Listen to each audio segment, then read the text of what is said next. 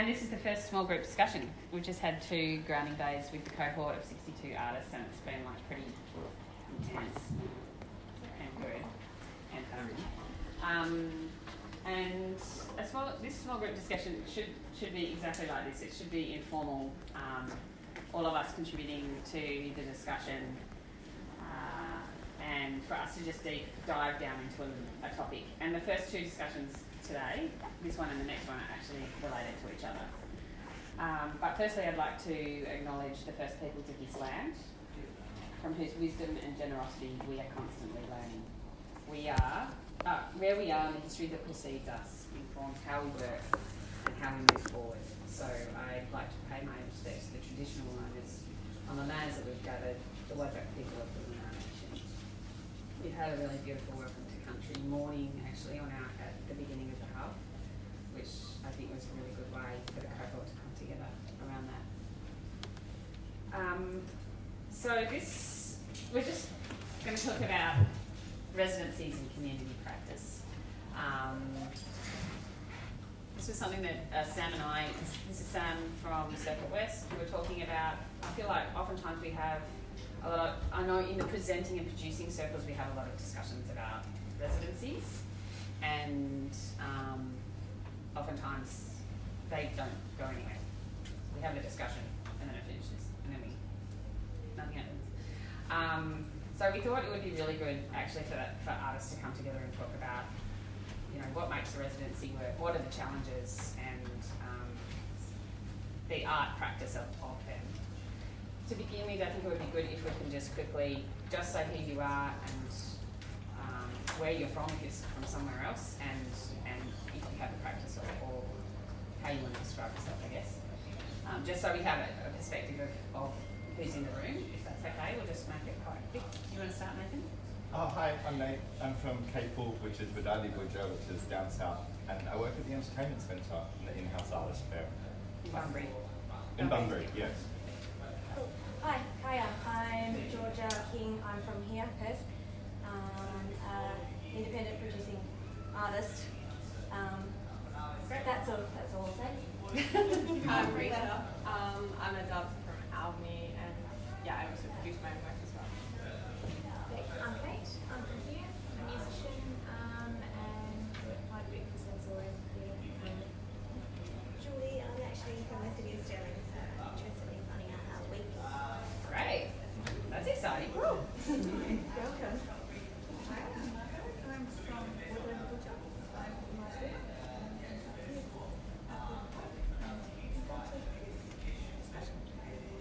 Hi, I'm Chloe. I'm from 1990 Nation, and we've just started a not-for-profit dedicated to creating arts opportunities in the Week Arts. I'm excited to talk to you guys about what would it take to make a performing arts residency happen and not a visual arts one. Hi everyone, I'm Brian, Centre Designer. I'm Miles, I'm from Globetown Project, a community arts project based in Fremont. Hi, I'm Ned, I'm from Workshop within Butcher. I'm an independent writer and art technician and work with Peter in the organisation. Hi, I'm Brooke, dancer and choreographer. Chrissy from Now, dance and community artist. Hi, I'm Mitch, I'm a dancer and choreographer. Hi, I'm Humphrey, I live in Ballylong, Fremantle, performer and theatre maker. Hi, I'm Zoe. I'm from here. I'm an independent. Hi, I'm Noemi. I'm a performance maker and a writer. Hi, I'm Elizabeth. I'm a socially engaged visual practitioner, sometimes mover from here. Hi, I'm Alex. I'm an artist living in Walia, and just visual practice in Melbourne. Hi, I'm Simon. I'm a sax performer. I used to be based in the UK a couple of years ago, and now I'm based here at Niagara. Hi, I'm Medina. I'm a playwright. I'm also from here.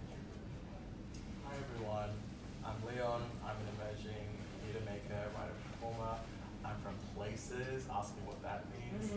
And very curious about other residents and stuff, so you want a fun character, come talk to me. Hi everyone, Kaya, I'm Ali. I'm from Layla and I'm an arts manager. I work for DLGSC. Kaya, I'm Sam, I'm from Circuit West. I'm Jill and I'm working with the Valley of DLGSC. DCA. Oh hi, I'm Cecilia and I work here for Performing Arts Everywhere. So I've invited 3 people into this conversation to set, I guess, a scene and talk about some specific projects that they've been working on. But I just want to say that the small group discussion is informal and conversational. So I do encourage you to ask questions as we go, and this is really just a springboard for the conversation. So the people I've invited today is Georgia King, Margot Edwards and Chloe Flockhart. And the first question I'm just going to ask you guys Can I ask, is it being recorded?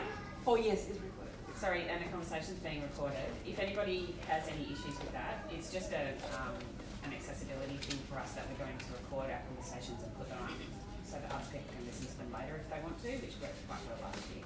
But please let us know if you're not comfortable with that, even afterwards make you go, yeah. So I just wanted to, I might start with you, Margot, to tell us where you're from and a recent community project that you've worked on. So I'm from Margaret. I would like to say I'm a bookstore. So across lots of mediums. My most recent project is a women's project around saying no to domestic violence, and it's an audio stories project, which is current, and so it has been developing since 2017 from the community, and then has now moved into actual audio and is moving around festivals, and is just about to go into development of residency programs throughout Bulgaria, hopefully. So we'll see. So it's my current project is evolving, and it's a great one to talk about. We've got lots of other projects I can talk about if it comes about. And so with your project, was this an idea that you had, or was it, how did the seed of the idea It actually generate came itself? from being invited to be a story gatherer at International Women's Day, at a big event with 100 women. So when I went into that event with a big pad of paper, as an activated artist in the community, and I might just say, one thing that I've been thinking about a lot is when we talk about residency, I think a lot of us have this idea of some other place other than from our place. And I think of it as resident-y. So being a resident and having a residency in your own place where you know that community, it just activates the project so quickly. So this is a classic. So I have been a resident artist in Margaret River for 30-something years. So to be invited to go into that community of 100 women, I had a lot of trust already embedded in that community. So I was able to go around and collect really first thoughts because I had a trust in who they were. So that's where it started, was threads of ideas from women, first responses, impulses to who am I as a woman in 2017, what's important to me. And so from that Women's Day, you felt there was something very interesting there, but then what happened where you decided I'm going to do a project, and then how did you fund, like did you get funding for that? How did you make that happen? So initially I didn't even think about funding it. I just, because I didn't know what it's going to be, and I find it quite challenging to go for funding when I don't know what it's going to become. So I wove that story in my own time, in my own practice as a writer, as a performance writer, and as a story weaver is what I gather and weaver, all those words, and they all come through the story. So the idea was I then went back to that same place with the idea, and I worked with my close colleagues there over the next year, developing that story myself, and then said, okay, well, what I want to do is present this back to the women a year later at the same event. And then we'll see whether we fund it, what we do with it. But I want to take it back to the community first to see if it resonates with them, with what I have been able to read from their threads is valid for them. So that was my initial process. And then at that point, did you, when they said, yeah, they had some sort of energy for that? So the first time, if we're talking funding, the first time I went for funding for it was actually just pre-COVID. So partly because of family circumstance, I had to put it down for quite a big period. And so I picked it up and went to Performing Loans and Donnelly River Professional Development. So a project, this beautiful project that had great resonance, and I'd done some private storytelling. Put it down, had to put it away, and then Jermaine Greer came to our Writers' Festival. Me Too happened, and I'm going, it's calling me. It's like, I don't want to be in the bottom drawer anymore.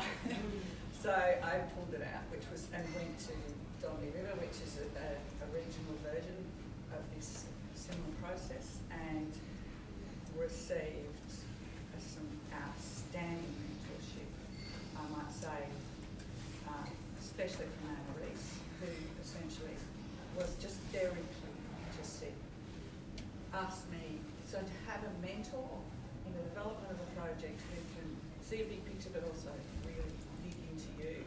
So her questions were, what do you want to do with this, blah, blah, blah, really key questions to get me, and then go, okay, reaching many women, audio, but, many women's voices, audio project, and she just simple, very concise feedback, so I just went, okay, great. Took it, applied for funding, just as COVID hit. So that regional arts round, which some of you may have been in, just when COVID hit and didn't get that funding. What I did get was JobSeek. And we have an artist, my husband's also an artist, he got JobKeeper. We couldn't both get JobKeeper. I went for JobSeek. I got JobSeek and I went, okay, here we are, after COVID. Our business is still actually running. I'm not going to go to that story. I've got these funds. This is like a grant. I'm going to treat this like a grant. I want to activate this project. I want to activate artists in my community using these funds. So I treated JobSeeker like a grant, and I then worked really closely with artists in the community to develop those audio recordings, and that was through. And when I say community, I call Southwest my community.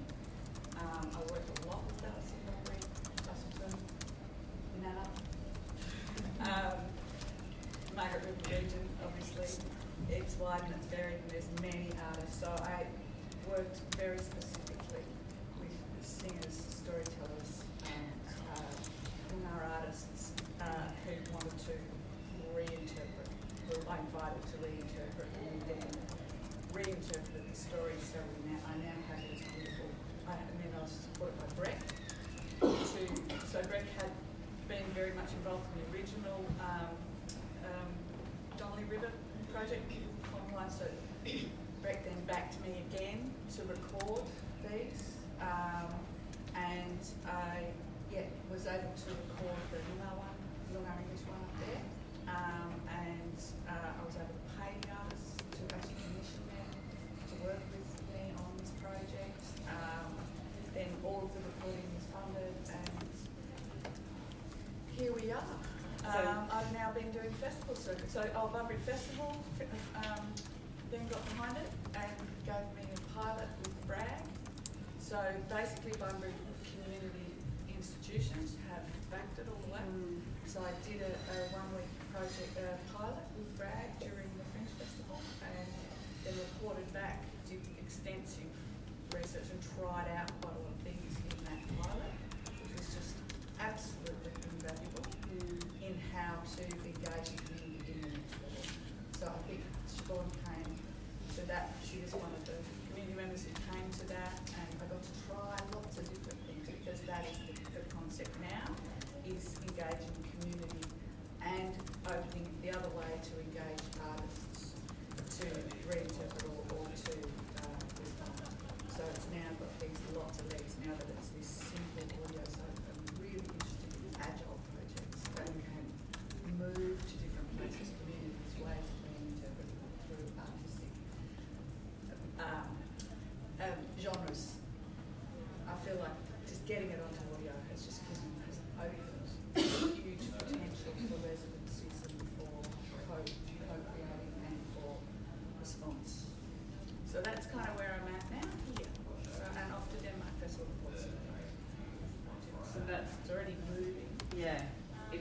interesting, just I guess that you didn't know really what that project was going to be at all at the beginning. So that, it is my practice is to move into spaces where I, you know, intuit that there is. So I might go to Georgia next, because you and I've asked Georgia just to talk about probably the same creating residency within her own community, which is Metro, and to talk about so that your model of what you've been doing is different, which is good to hear about. So I'll talk about Mama Stitch. Yeah. Is a project where me and 3 other artists go to find a community and spend several weeks there collecting stories about people's relationships with their mums. Then we distill those stories and present them as headphone verbatim performance with live accompanying music that's written in response to the stories. And with that is also like an installation. So after the end of each show, we invite the audience to write an anonymous letter to their own mum, and we've been collecting those, and so we fill the space with those letters, and we also give people homemade bread and homemade jam and tea, and so it's a bit of a, so that's that project. So but tell us, because I guess it's just different from Margot's in that you're actually bringing an idea into a community. Yeah. So you're kind of coming from the opposite, where Margot is finding something and evolving that, whereas you're saying, this is my here's offer. The model. Yeah, here's the model. Who wants to talk about their mum, kind of a thing. Yeah, so it's established, the model of working is established, we kind of know how we're going to do it. The only thing we don't know is who will share their stories, what the stories will be, and therefore what the music will be. Yeah. And also we respond to the space as well, because we never know what space we're going to be in, if it's a gallery, a performance space or whatever. So then responding to what that is going to look like will be different. So what's your process of finding partners? So just say you did it in Midland. So you have your model, and you need to go to a place and then find who your partners are, who you want to engage in that project in order to record their stories. Do you mean the participants to and the partners, like how do you the find venue? So with Midland, we had talked about wanting to do the project in Midland previously, and then Ian Grandage was also interested in making it work in Midland, this work in Midland. So I really love Midland Judgment Art Gallery as a space. It feels, I don't know how to articulate other than it just feels right for our project. And so the festival put us together with that venue. But often we find the venues ourselves, like the galleries, or we identify the community and then maybe look for a space that's suitable within that community. With the City of Gosnells, we had partnered with the Don Russell, but we really didn't want to put the show in that venue. So we found with them Wilkinson Homestead Museum, which is like this cute little old colonial house that's like in Gosnells, and we've made the show in that museum. In terms of the participants, generally it's like a call out through our networks and through the networks of the presenter. So the gallery will put a call out and we'll put a call out. And generally from that you get a lot of white women between the age of 30 and 60, which is great, and I'm one of those people, so that's fine. But then if we want to get a little bit more interesting, then we have to find other groups, like we'll approach like men's sheds, mothers groups, multicultural groups, First Nations groups, to see if there are people in there who we can connect with to share their stories. And then you gather stories, record them, perform them back alongside music that's been composed specifically around those stories and people. Yeah. But then how do you engage the people from that community to come and see the stories of their community? That's a great question. I don't know. I don't have a really good answer to that. Like, how do we let everyone know that it's happening, kind of thing? Yeah. We try, really we've been relying on the participants who've shared their stories and their families, but that's not reliable because people are very terrified of like how they're going to be perceived. not until after they've actually seen it do they go, oh, I see what this is now. I wish I'd brought all of these people to this. So that's actually a constant challenge, to be honest. The benefit of doing out-of-metro shows is that, for example, this group of girls who came and saw it at Midland, who then came to Gosnells and then also came to Kalamunda. So then you kind of can build those, when you're not going far and wide, people can drive for 45 minutes to see it somewhere else in the metro area. And because you've also done that project in regional communities, do you find it easier, like in Kawarama? Yeah, I find it's easier because we're living there. Yeah. So that's a big challenge about doing a residency for us in the metro area, that we're not actually living in that suburb. We're going home at the end of the day and we're not there on the weekend. Whereas when you go into a regional community, we're living there and we're talking to people all the time. Like, we're talking to people at the pub, we're talking to people at the bakery, we're talking to people in the supermarket. So there's a constant awareness of like who we are and what we're doing there. And you build audience that way. So lots of the time the audience in, say, Albany weren't necessarily people connected to the story sharers, but they were people that we've just met and like connected with in the community. And the other good thing about that is for the musicians, like the music responds to the stories, but it also responds to the place. Yeah. So like the rhythm of the town and the kind of feeling of that town. So they're getting information for the songs from everywhere, not just the content of those stories. Yeah. So like we can be in Kalamunda from, 10 till 3, a few days a week. It's just not the same as being there every night and on the weekend in terms of like generating the content. So there's pros and cons. Sometimes it's nice to sleep in your own bed. Yeah. But yeah, there's something about the richness of actually being in the place for that whole time. Yeah. But with that then comes, if you're travelling to a different place, a lot more cost. Huge. Yeah. It's expensive anyway, because you're paying 4 artists full time for however many weeks. Yeah. How many weeks is it, Georgia, that you're in Mama Stitch, it's 5-week residency. So that's 3 weeks of story collecting and generating the music, and then 3 weekends of shows. Bystanders are another week, that's only 3 weeks. Still a long time to pay 4 artists. Yeah, it's great that you get those. It's great that you're doing that. I guess, one of the kind of drivers as well of this conversation too is that, with COVID, things have changed so much, and on a national level, there's just so much resonance now about artists making work locally and connecting to their individual communities and how important that is for us right now. So I do think that there's just actually a lot of opportunity for us to be working in this area, because we're not going to be travelling around, and I certainly know in the national conversation it's really prominent.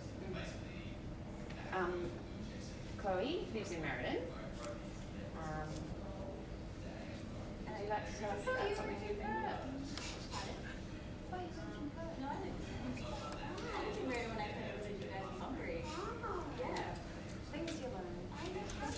It's just because you run into each other in Perth. That's why I thought you were a super sweet. Just for context, I know Nate and Siobhan from when we did a PDI residency in Hungary. I live in Merredin and have always travelled back and forth between Merredin and Perth doing work, and I'm a performance artist. Last year that changed really radically with COVID, which is that instead of being able to travel like I usually did, I was kind of confined within my own community. A lot of people don't know this, but we weren't allowed to travel out of our community to Perth. They put a border for us kind of around our town, so that's where we got to stay for a bit. And it was in that time that I decided I wanted to do what I had up to that point in my career done everywhere else. I've always been an artist who does residencies, even with my practice in the UK. We go into communities, we make stories with communities, because that's why I got into the arts. We had artists come out to my community when I was a kid. If that didn't happen, I wouldn't be here, I would still be in the back. So I could see the value of doing it, and it's part of my practice. It's something that I've always really admired, but I've never done it in my own community, because that felt really vulnerable and a little bit full on. But COVID was like, well, you're here now, so you're going to have to do it. Good time to learn. And my first discovery from my community was that they didn't want to do performing arts. And I was like, well, that's my practice, so what are we going to do with this? And so we decided to form a collective, or an incorporated body, which is called Meridian, where we drew upon 10 people within our community. They didn't have to be artists. They just had to be able to art within the community. They didn't have to have a solid understanding of art. People in where I'm from, when I think we talk about regional, we get really good at talking about the coast or deep inland. There's this middle space, and this middle space finds art really vulnerable and confronting, and they don't like it. And performing arts to them is the most vulnerable and confronting, and they really don't like it. And so it was a lot of finding people in our community and going, we want to do this project. We wanted to mirror them into a community that doesn't poop with arts, that doesn't get scared of the arts. We had Form come and they painted our silos. It split the town. That's just how they operate. That's how our town is. They're very divisive. And we were like, we have the opportunity right now to try to find ways of bringing our town together in non-competitive ways. Our town comes together for sport, but that's competitive. It's against everyone else. Our town doesn't do good at coming together for itself, and it needs to do that because our town is hurting quite significantly for reasons that I won't go into today. And so we decided to give ourselves 1 year to try and do a residency project, thanks to DCA, in which we wanted to build context within our community for what art is and the value of art, so that within the coming years we could start doing performing arts projects. Visual arts is really great. It's fun. It can do wonderful things, but there's something wonderful about, I guess, like the ephemeral nature of performing arts. It can be really responsive to what's happening in that moment. It can generate conversations in a way that public art sometimes can't, because public art has to be something that's longitudinal. It has to have a different lifespan. So we've been working in the community. Our project started officially in February. We've got 56 young people, 20 core artists who are now sculpture makers. So that's how we talk about our community. As soon as they come onto the project, you're no longer Alex, you're now sculpture maker Alex. You're either part of the Sunday squad or the Saturday squad. We found that building tribe names has been really important. Building tribes within our community is very important. And we have drop-in sessions, which happen in the mornings. You come into our space, we have all the tools laid out, you point to the tool you want to learn and we can teach you. We now have women teaching welding, we have women teaching angle grinding, we have women teaching a lot of tools, because our community is very male-driven, and we wanted to give an opportunity for women to come into a space and feel a sense of confidence, and also a sense of independence. A lot of women talk about how their husbands gatekeep, and it means that they can't be independent, and they really want to be independent, and so we're teaching them these skills that make them more independent, but also allows them to invite their partners into the space to come and help them. So we really are focusing on the women. Not that we're advertising that, that's just how it's kind of happened to draw people into the space. Our goal with the project over the next few years, so they're all creating sculptures, so we'll have 7 sculptures from the community that will be part of the sculpture trail. We have 2 murals going into the community, we have 1 school-wide exhibition happening in the community, because we have been on Board of Mikichu, and we have our pottery workshops happening specifically targeting men, and so they get to sawdust fire pottery. So they come in, we put their pottery in a bin, we set it on fire, and they just stand around and they chat. But we're it's really cool, but it was kind of a way that we could get men to come in and do soft skills art and have conversations. And our hope is that if we can build enough of a core audience or core participants from this who can speak positively to the arts in our community, because that's our goal. Is kind of the sculptures and stuff. That's wonderful. But our goal is to have enough people in our community going, oh, I went to an arts event and it changed something in me, or it built something in me, or it gained skills. All these things that our community doesn't have context that art can do. And I'm not saying my community is stupid, they're not. That's not how they see art. So if we feel we can change that within the next 12 months, then we feel like we can start to bring in the more challenging art forms into our community, which is things like performing arts, poetry, writing, those things that do ask you as a participant to be a little bit more vulnerable and open. So we're sort of doing this start with the welding and the scary stuff, and then we're going to move into the stuff that's actually scary for our community. Is it just you, Chloe, or have you got a team of people? I use the we and it's actually just me, or is it we have a core cry. It's me. I'm training 10 people within our community to be community mentors. So on Fridays I bring people into a school's context and I teach them about running residencies in schools. So I have 3 people who come in with me, who that's their passion, that's what they want to do, so they're all down on that.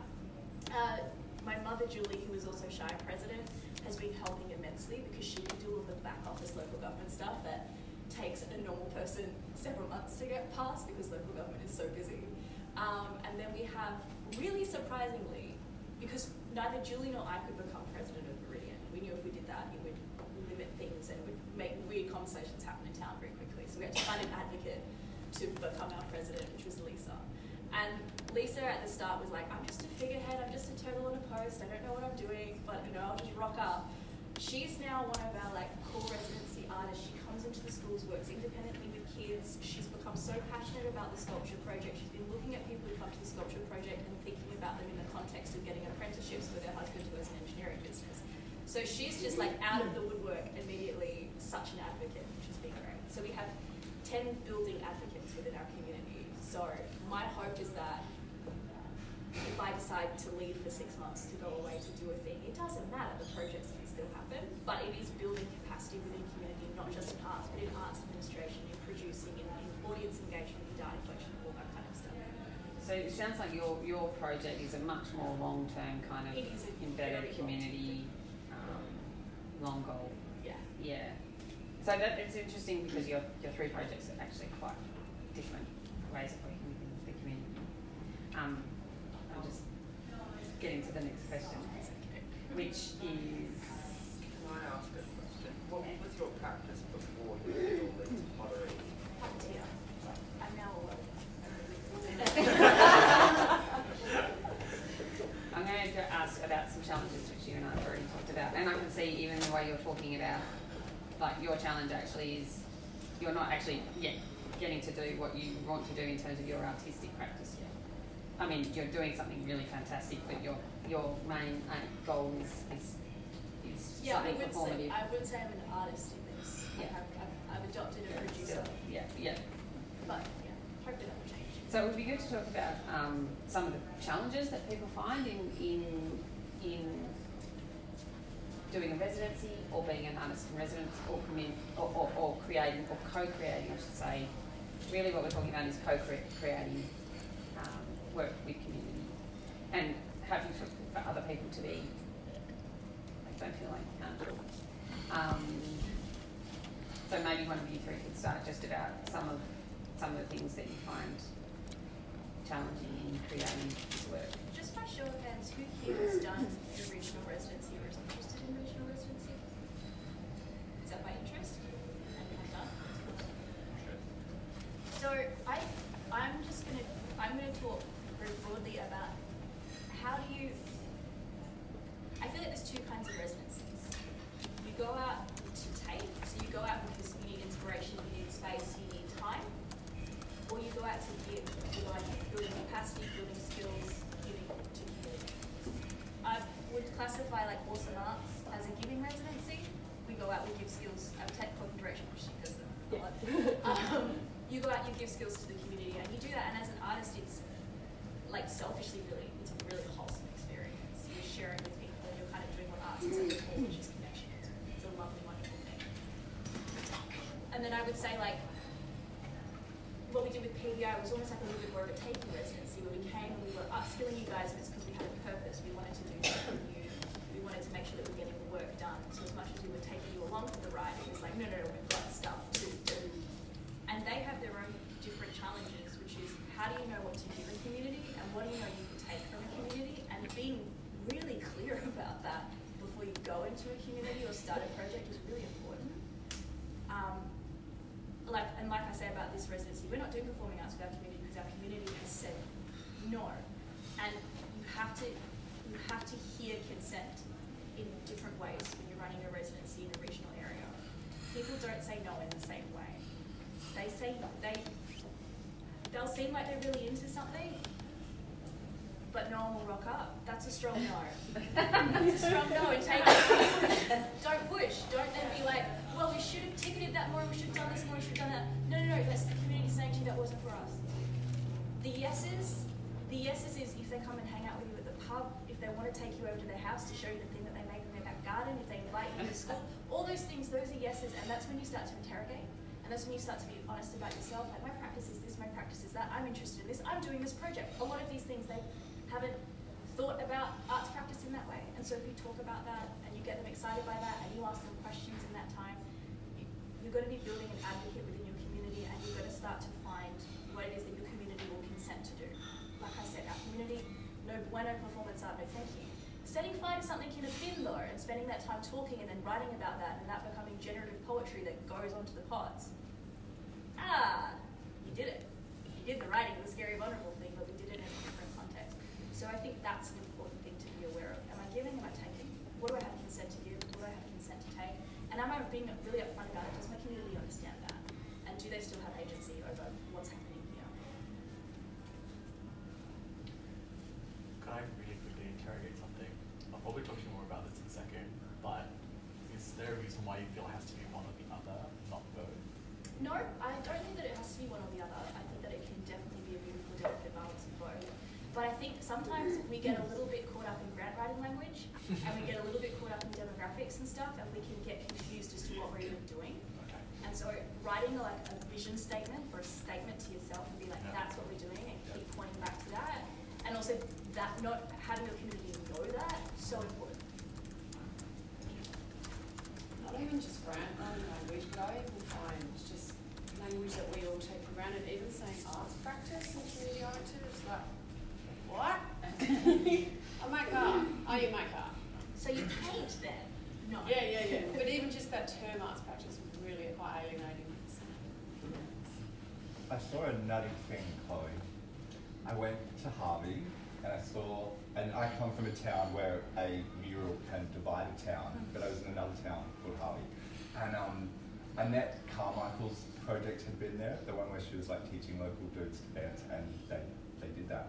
And because I smoke, I stand in the shadows outside, and I couldn't get over it because the Harvey community came out. They spoke about the man on the stage with the same fervour that they spoke about local football teams and things that they had done. So they're coming out and they're like, did you see so-and-so? And like, oh yeah, he was all right, but did you see what so-and-so did? And then you could hear this rumble of like, yeah, that's our boys.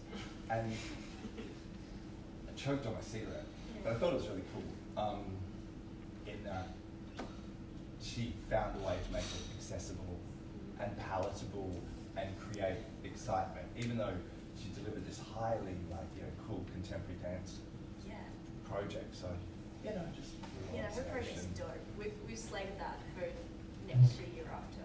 Like it's happening and going. We'll get it now. But it's just taking time. And I said to her, like, why didn't you come to Capel? I could see why you come to Capel. And she's just like, Capel shy, no diggity. And I'm like, well, how do we get our shies and stuff to engage and stuff that we can see? Oh my gosh! Amazing. For those of you who have not worked in a doing a local residency or try to get a local residency happening, talking to the shies about it is one of the. We had to go and present to our shire. It was the most confronting thing I've ever done because it was literally every man in the room did that, but every woman in the room did that. And I was like, oh my god, no! Don't let it be this way. But if you can talk to the community shire and ask them this question. Does your community or shire have an arts plan? Does your community or shire have a arts legacy that it is trying to preserve? Ask those two questions and see what happens, because then you're more likely to be able to speak to the shire about how your project has context within what they're doing. To go to a shire and go, I have this cool thing, and to have them reject it, heartbreaking. But if you go, what's your arts plan? What's your arts legacy? And then you go, this is how that fits in. Oh, so much easier. Please do that. Or if I don't have an arts plan, go, oh, but I see you have a mental health plan. Connectivity, belonging, right. Okay, guess what? Same thing. Do other people find that with, I see you going like this, Chrissy? Oh yeah. Well, I'm quite a newbie in that, so I've been treading very carefully. And we had a project funded by Regional Arts, a similar situation. I did it sort of as an internal need to make something and to bring 2 resident artists down there. The Shire were very well, they didn't have a soft cue, to put it that way. They did put barriers up. They were kind of responsive, but none of them came to see the show. So I was listening to what you were saying about people not coming. We had a lot of local people turn up, which surprised me, to come and see our outcome and to our master or mistress classes. But the Shire were no. So that's very interesting what you're saying, because I have plans to go and have a chat to them, yes. I did it without that, you see. I did it the other way. Local shires are now trying to do that more.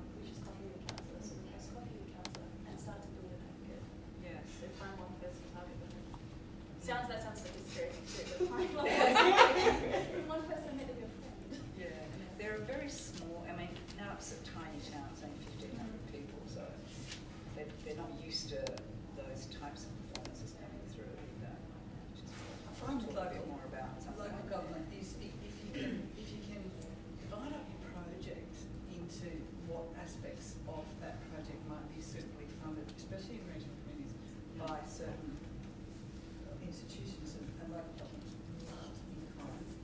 Oh yeah, and when you're talking venues and other opportunities, it's a really great way to get significant support because they don't actually have to come up with the money. They can say yes, and then you can work within the management system.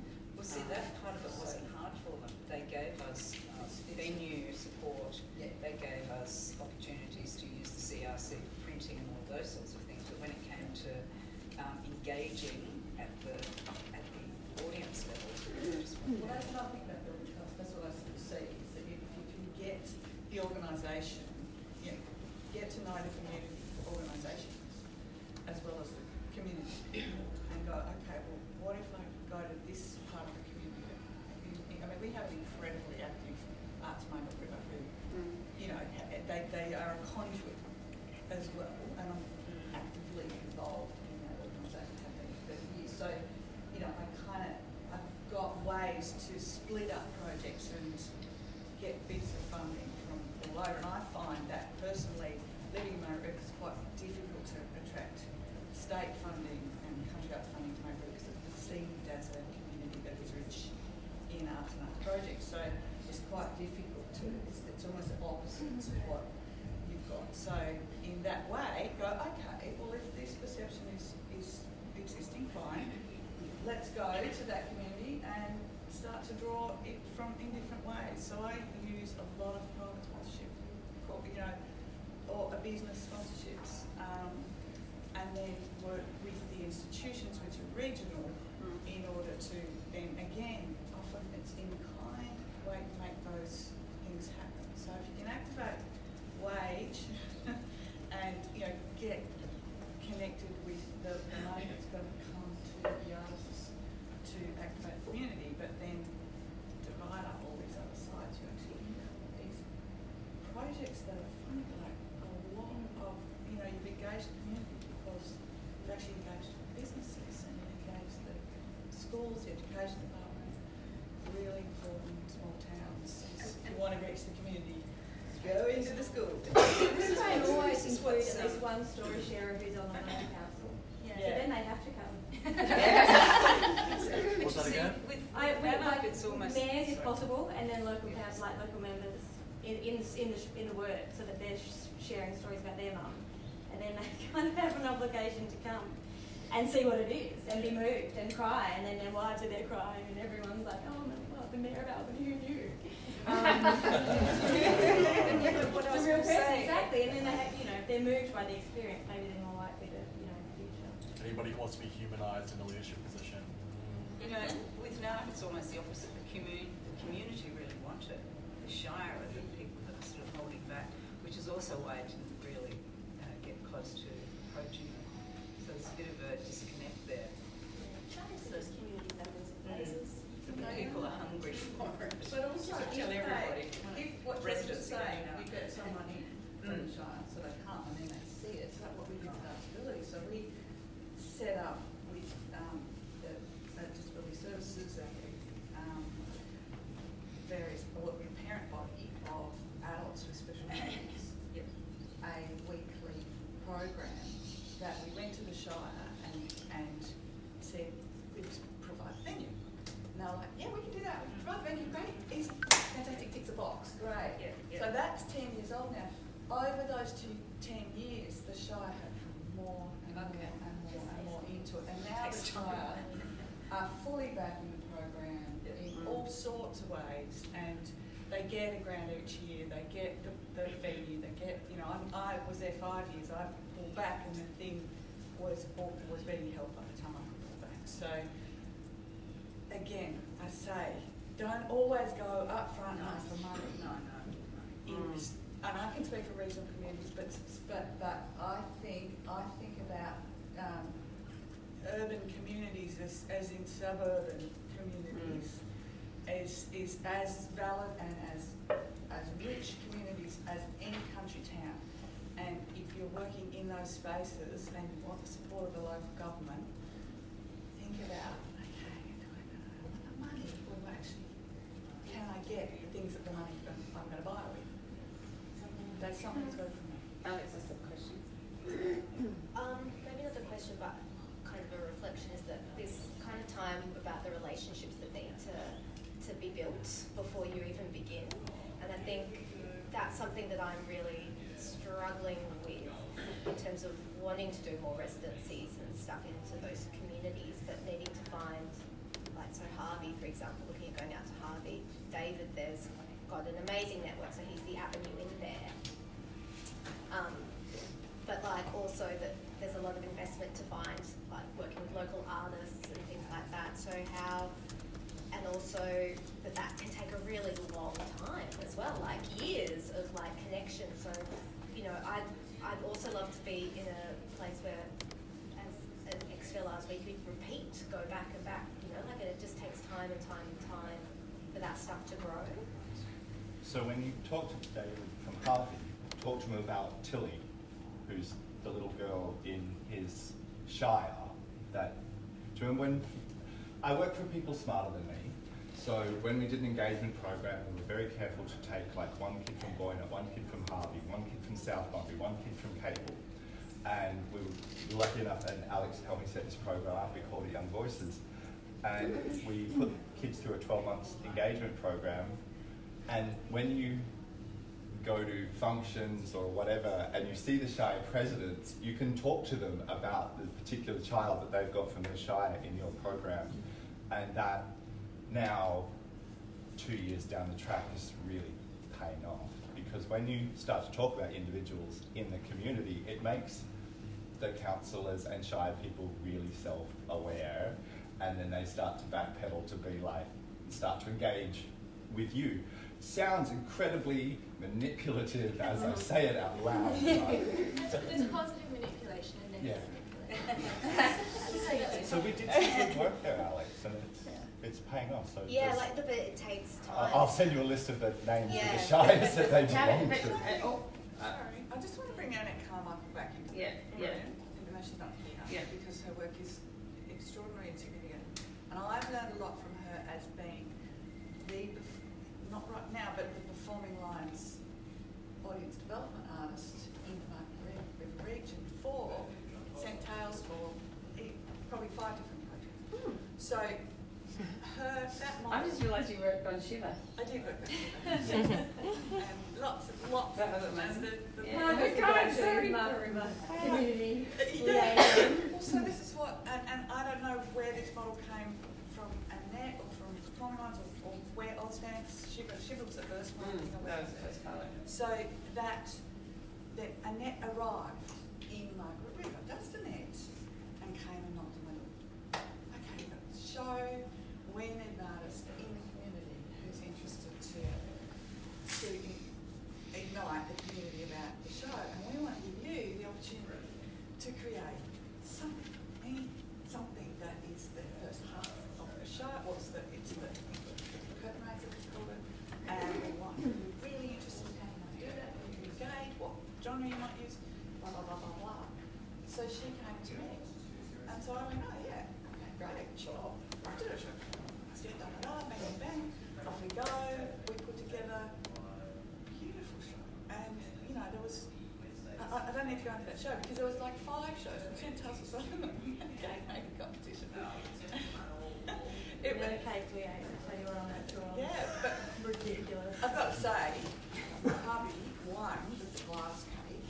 Didn't need that one, but we got a great prize. So I think, yeah, like having that key community, it's like when you're not living in a community and don't, you know, like it's impossible to develop relationships that quickly. So you need to have the advocate who understands like that is so key. And I feel like, and you probably have experienced as well, that like someone like Margaret who understands what the work is, but also understands the community, knows what their role in that process is, and doesn't overstep, but knows how you could fit in and what a diversity looks like for your project and all of that stuff. like I think it's important to develop that relationship, which you can do remotely, so that when you get there, that you know, I'm never going to have the relationship with Margaret River that Margaret has. Even if I go there, you know, for 3 weeks every year, it's still probably that example because it must be right there. But you know, like a community, no kind of do, but another community. So yeah, I think that person's key. Can I just ask, and as well to others, like it feels really fantastic that everyone, it's, you know, it's a long kind of game, and it's taking so much time to build these relationships and have some authentic kind of base within your community. How do people find the workload of that? And you know, is that a challenge? Is it hard, or are you driven by your project and your line of inquiry, and you believe, you know, that this is going to make an impact in your community? I guess I'm just thinking about the work and how do you survive if you are doing that much work and having to build relationships over a really long time. Obviously, you're passionate and you want to do that, but what's, you know, as artists, and how do you reconcile that? There is that extra burden as well of responsibility when you're dealing with people in a community who, like in our case, because we're going to leave, but they live there, and we're sharing their very, very, very personal stories. Like there's a huge responsibility around like what's the legacy of that we leave. Like we really take that so seriously because just understanding how that's going to feel to them and the people around them in their community. When we've gone like, okay, that's fun. We've done the show. Yeah, that's a massive weight for us when we go in and start the project. When I said work, I didn't mean artwork. Yeah, I but I just felt like that is an extra something to consider. Element to consider because that's at the front of our mind as well when we're engaging people. As soon as we meet people, it's like I have to be responsible for your story. You found that too, Chloe, haven't you? Kind of intensely, Yeah, but that's just because again it's our community's first time engaging with that, and because they've had such a raw negative experience with two particular projects, it sits at the front of their mind. So they are very protective of themselves, and also like we've done the dumb thing of we took over a space that used to be the old club rooms, the old football club rooms, which they're not anymore, and you know they're not owned by Newcarney anymore or anything like that. But you know, now there's this feeling of like taking away space from us, and like, oh, it's empty and abandoned. Okay. The model is within the community. But so what I would say to like the labour of doing all that like groundwork and all of that kind of stuff, that exists because there's a missing person within the community role, and I don't know whether this sits under local government or if this sits under, if you have a performing arts venue, then it's a community liaison person, or if this sits within, like, I don't know where that role fits, but there's a person in the community or in regional communities who's currently missing and can really feel it in towns, which is a touchstone or a connection point or a community mentor or someone, and we need that person to exist, and so we're constantly recreating that person. Like we're constantly, when running residencies or whatever you're doing, it's often the art teacher at school. Like if we do stuff for awesome arts, like it is the art teacher is that person, but then they're taking on that emotional labor and they're doing it for free.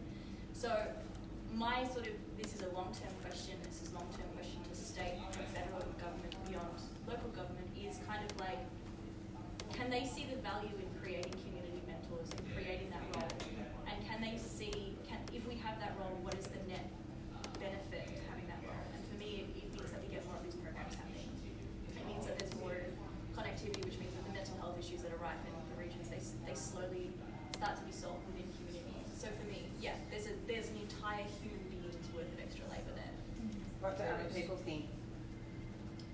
Yes, someone, I think it's on that point, like, that there has to be some, like an anchor person in the community, and I have that experience through working with Annette, and like you, if you're the anchor person in Margaret River, I will be the person that comes but works with you, and then I just go and I leave and I go back to my life, which is what you're kind of saying as well, Georgia, like, and where first of all, where is that duty of care when you leave? regional touring back in the day with bars, leaving the community broke my heart. To me as well, spending a week at Lake King, like, you know. But how much can we rely on the goodwill of that person? That's a lot of work. It's a lot of actually. so A lot of phone calls. I've actually offered before in a small community where I felt that I was like, geez, you're going to get burnout. I can just see it. This person's going to be feeling like she didn't ask to be the person she's happened to be. So I ended up saying, can I, even though you couldn't really say what is your actual role, your role is the conduit, you're the connection, and I found a way to pay them. Yeah. So that there was an acknowledgement of that work. Pay them, it's fine. Yeah. But the other thing I found, I went to some really small communities, not in WA and Victoria, where I was originally from, and what I found was a really big lesson was learning what happened before you came. Because that's where I mean, like the anchor person, like who's there all the time, that you can come connect with and then work with, and then leave that legacy. You can leave, but knowing that anchor person is still there. And they have that information of what happened before. Yeah, so they sometimes they're the unexpected people. Like I really related to what you said, that sometimes I found going into the school, like if I was doing something nothing to do with school with other community members, then I'd say, oh, I'm going to just check what the school has done. Because you know, some people would say, oh, are you one of those dancers that came through here a few years ago? So, no, I'm doing a storytelling project. Oh, we had some other mob come through, and you know, just trying to work out what's come before you so that you're aware of what their experience was and who the person then who was kind of a conduit. And I think just knowing what's happened in that town over 10 years, because that living memory of what they've had can influence how they respond to you. I think it's a really because I've seen artists who don't do that, who strike up and go, I'm here, are you happy to have us? And it's like, well, hang on. Well, there's no theatre here, so we're going to now do this with you. You know, we're going to move here and we're going to start this theatre company. We've never done this before, and it's just like, quite honestly. I feel like there are too many cheesy movies like that. No, they did some stuff in the winery for very rich people, but they did not. So can I ask, I know that we've had a lot of conversations with Circuit Western Showcase with venues, because in some ways when you're talking, like I know you were connected to Arts Margaret River, Margaret, but you know, in a lot of the regional communities there are performing arts centres, which may not be the best place, but also they feel to me that they should be a conduit for knowing what's happening in the arts in their community. But still, like when we have these conversations, which is what we've been finding, you know, community venues who are they love the idea of having a residency but they just never, like, what's the disconnect? Is it because they don't have a person who's in their venue, so they can't? They don't have a network. Yeah. I think they're surprised at how little they know about their community.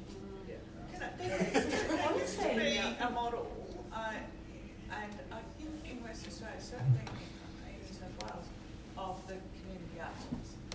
And that role, the community arts liaison. Community arts officer. 1980s, we're talking. Yeah. 1980s and 90s. Yeah.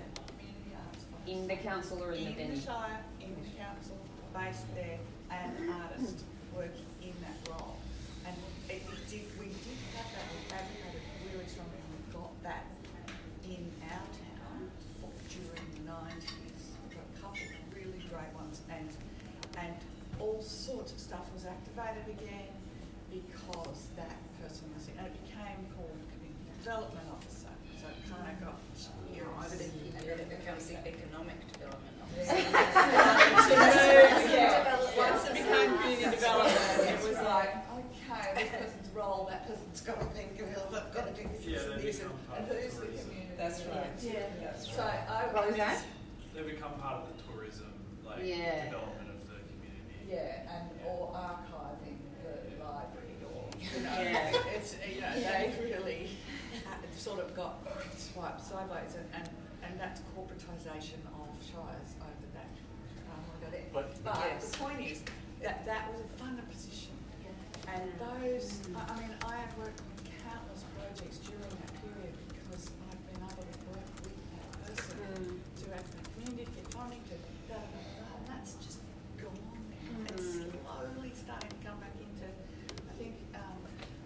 stage, health, if you can get, certainly in diverse spaces, you can start to activate councils because they want to tick boxes, which is great, but it's not because they're connected. And now they're running for the art centres and going, oh, what do we do? It's like, oh, this is so big, and I mean people. I don't want to talk about buildings, so I would love to see those positions come back into metropolitan and regional shires and councils to get that person inside there who's an artist. And like through your residencies and for anybody, like what is the impact? I guess that's another thing through the projects that you've done. What do you believe is the impact on the community? Project really. The slow grow is of consciousness, which Chloe's talking about, I think, and how each project can. I'm one who's into slow grow, so I'm not like after the quick fix. But I think the engagement of families together on projects is really exciting because the children get heard and so do the adults by the children. So that sort of, because I've done local history projects with families in them, that's something. Can I talk to that for a second? Yeah. Our regional town, like back in the heyday, we were a town. It's not that now, it's an industry outpost. So we don't have strong family connections. We don't have dads available to their kids. We don't have moms available to their kids. You have kids running around the streets in the middle of the night because the parents are so dead tired from work. So they interact with each other. Like our community, it really is that thing where we've gone like, oh, we are the cogs of the machine that make the wheat now. That's what we are. God, golly. But having these projects where it is like making space available for people to come and process and have feelings, making a space for mum, dad, and Bob to like spend some time together where the rest of the world isn't in the space, and also just the pride, like the pride that students have and young people have when they can look at a thing in their town and go, I was a part of that, or I did that, or that was mine. It creates such a sense of belonging in their space, and so many of these spaces that I grew up in, they're not spaces where you feel like you belong. Nature tells you to fuck off all the time. So like, when you come into a town, you're like, oh, I was part of that, or I did that, or that was it. Then you end up with people like me who then go, I want to do that for a living, so I'm going to go and learn how to do that for a living. And is it not important, do you think, that people can look back and remember those projects? There's a kind of a sense of a legacy of things that we did in the 80s or 90s, or like we can look back and go like, remember when we all came together and were part of that project?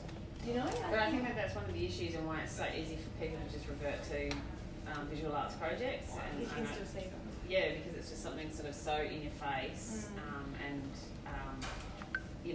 you kind of need the reference points for the communities to have some touch points to remind them of that more ephemeral.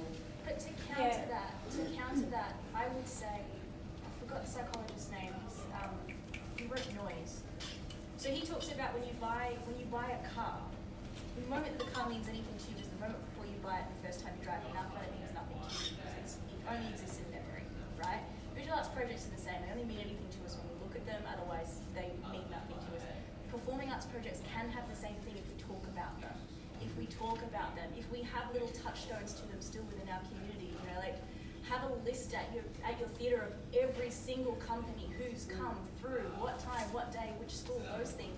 They become the touch points where people go, like it activates the memory that time when that happened. That's all that's missing. That's all that's missing to make visual arts and performing arts. Put on one of your puppets somewhere that everyone goes to. But I would add to that story, if you're working in an arena of story and someone knows that person's backstory, I think in the performance where they've worked together, in that space of intimacy where they've shared backstory, they've got to know each other. That is everything, because they're not just looking at the face of someone whose name they can't quite put to it. They actually know that person, and I think that's huge in terms of story and sharing story. And sharing community. And sharing community, being community. Yes. it's Thing and I think that my big thing at the moment is actually activating suburbs, as I keep saying, as because I come from regional town, I see it. Because there's suburbs in Margs now, people. There are suburbs in Margs. But now more than ever. Now more than ever. I'm staying in Beaconsfield quite a lot, and I'm going, okay, this is a really interesting place. It's like 300 many years of About a big development, community development plan there. Sort of well, Medley's in Beaconsfield, yeah. It's like all part of Beaconsfield, and they're trying to redo the whole bit around South Street. Yeah, and there's a lot of public housing in Beaconsfield, but there's also a lot of gentrification going on in Beaconsfield. I mean, it's just one suburb that I just happen to be spending a bit of time in lately. It's like a great process that everyone's going into, you know, that's new, and you're meeting people in the line in the grocer, and that's great. And there's all sorts of people. So I'm just saying, I don't want to go on about that because I keep saying, but that once you start to know stories about each other, not about each other, from each other, I think that is the greatest legacy. Can I jump on that really quickly? I think that does actually change the way people interact with you. Like after I did bystander in North River, Naomi Godden, who's a member of the council there and is quite famous for being like a really left-wing, fighty, quite strident, and when I interviewed her, and she's always trying to stop development, and she's like the typical greeny Margaret River person. I left so much of that out of her interview that I included, and I left it about how she's a surfer and about her and her family, and how she felt when Gracetown tragedy happened, and how she felt when the Osmondton murders happened. And she was so appreciative because she said, people forget that I have a family and that I'm a surfer and I'm this person and I lived here my whole life, we lived in the shack.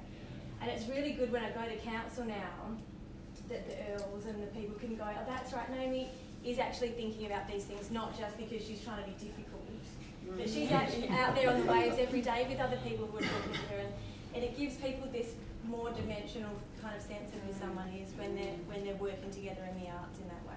That's a legacy, I think. Yeah. How did you? Because I thought you said that they all had to be anonymous in there. But that's a different project. Bystanders, Sorry. opposite of anonymous, we celebrate who they are. We have a huge projection, some photos of them, and we say who they are. We do need to finish up. So does anybody else? Because we're going to have a 15-minute break, and then we're going to come back about how. We're going to hear from Circuit West and DCA talking about how we can actually try to make more of these things happen. But yes. I just have a question, maybe not to be answered now, but I'd love to get someone's thoughts sometime today about that whole space of biennales and placemaking and how that links to tourism and economic development and how that intersects with this, because a lot of the focus is on, real connections in communities and bringing them together. But obviously a lot of this is crossing over with that biennale model of connecting small regional or urban communities to, a global network. And I'd love to hear some discussion or just have a conversation with someone about their knowledge or understanding about that space. So I'm quite new to it, wanting to know more about it. I'm happy to chat in the coffee break if you like, because we're working quite closely with Fremantle Biennale at the moment through TMGC and how classic example. funding them. But that sounds like an opportunity, though, as well, for a different way of potentially engaging in a residency and being supported to do that. Is that what you think? I'm interested from a critical perspective right. as well as a, putting it forward as a model, because I can see that there's two sides, or multiple sides to it being something that can be invasive, but also can be really beneficial. Yeah, can I just add as well, I kind of feel like it's been briefly touched on, but as a regional artist, I feel like one of the most important things you could do if you're a metro artist wanting to do residencies in the regions is to find the artists there that already exist, and even if you're not involved with them in your work, just like connect with them in any way, because there's been artists who've come to Albany and have done that really well, but then there's been others which I didn't even know were there until like the day after they're there. And they're the people that are probably going to most talk about it and most get that kind of conversation going. And for some regional artists, it's the only time that they get a peer is when an artist comes into the community, and that is so valuable. Make yourself known. an investment in them in some senses as well. Like you can certainly like invest in an anchor person by inviting them to witness your process or something. Not even if you don't want to involve them, that's fine, but like just having them come to your showing or something. Yeah. And I think that what the point that George has been making, and it was in the workshop yesterday morning, is this: have a plan to go back, to not just do your project and leave, because it's so important for people's sense of they've given you their trust. Where did you go? You know, and I mean, hopefully the project's going to activate into community and bring out from isolation and all those things. But if you have a plan and they know that you've embedded into their community and that you're going to go back, and that maybe in a year's time you're going to come back and see them, ask those questions, and find out what differences as well. Whatever, or done on the project or whatever, it makes such a difference to building trust. I mean, we have one out at Blackstone, Central Desert, that we've done for 10 years. Jerry went and I went for probably 6. And just going back every year, same time, every year, and the trust. So when the art centre manager died, and the festival nearly fell in a heap, they rang and said, "Help, come, they know you." You know, so we went, and everyone was just like, "Yeah, what are we doing? What are we doing this year?" You know, and then they're like, "What do you want to do this year?" "Oh, great, you want to do that? Let's do that." Going back. Yeah. What are the, because I have a question, maybe it's for the next session, about funding a project to return. Like, you know, I always think, gosh, would they fund us to do the exact project or a similar No, project? you can never do and the follow- same thing again, Georgia. Yeah, well, like, but in the same community, would they be like, oh, you've already kind of done that? Let's talk about that next session. Let's have a coffee. And maybe we can. Thanks for listening, everyone. Thanks, guys. In 15 minutes we can start, and maybe we can also talk about the Biennale. Oh, are you staying for the next bit? I am, yeah. I'd just love to hear what. Well, it'd be good to talk about that maybe in the next session as well, because maybe that's sort of like a planning opportunity, but also maybe not. I don't know. Yeah, I just want to listen.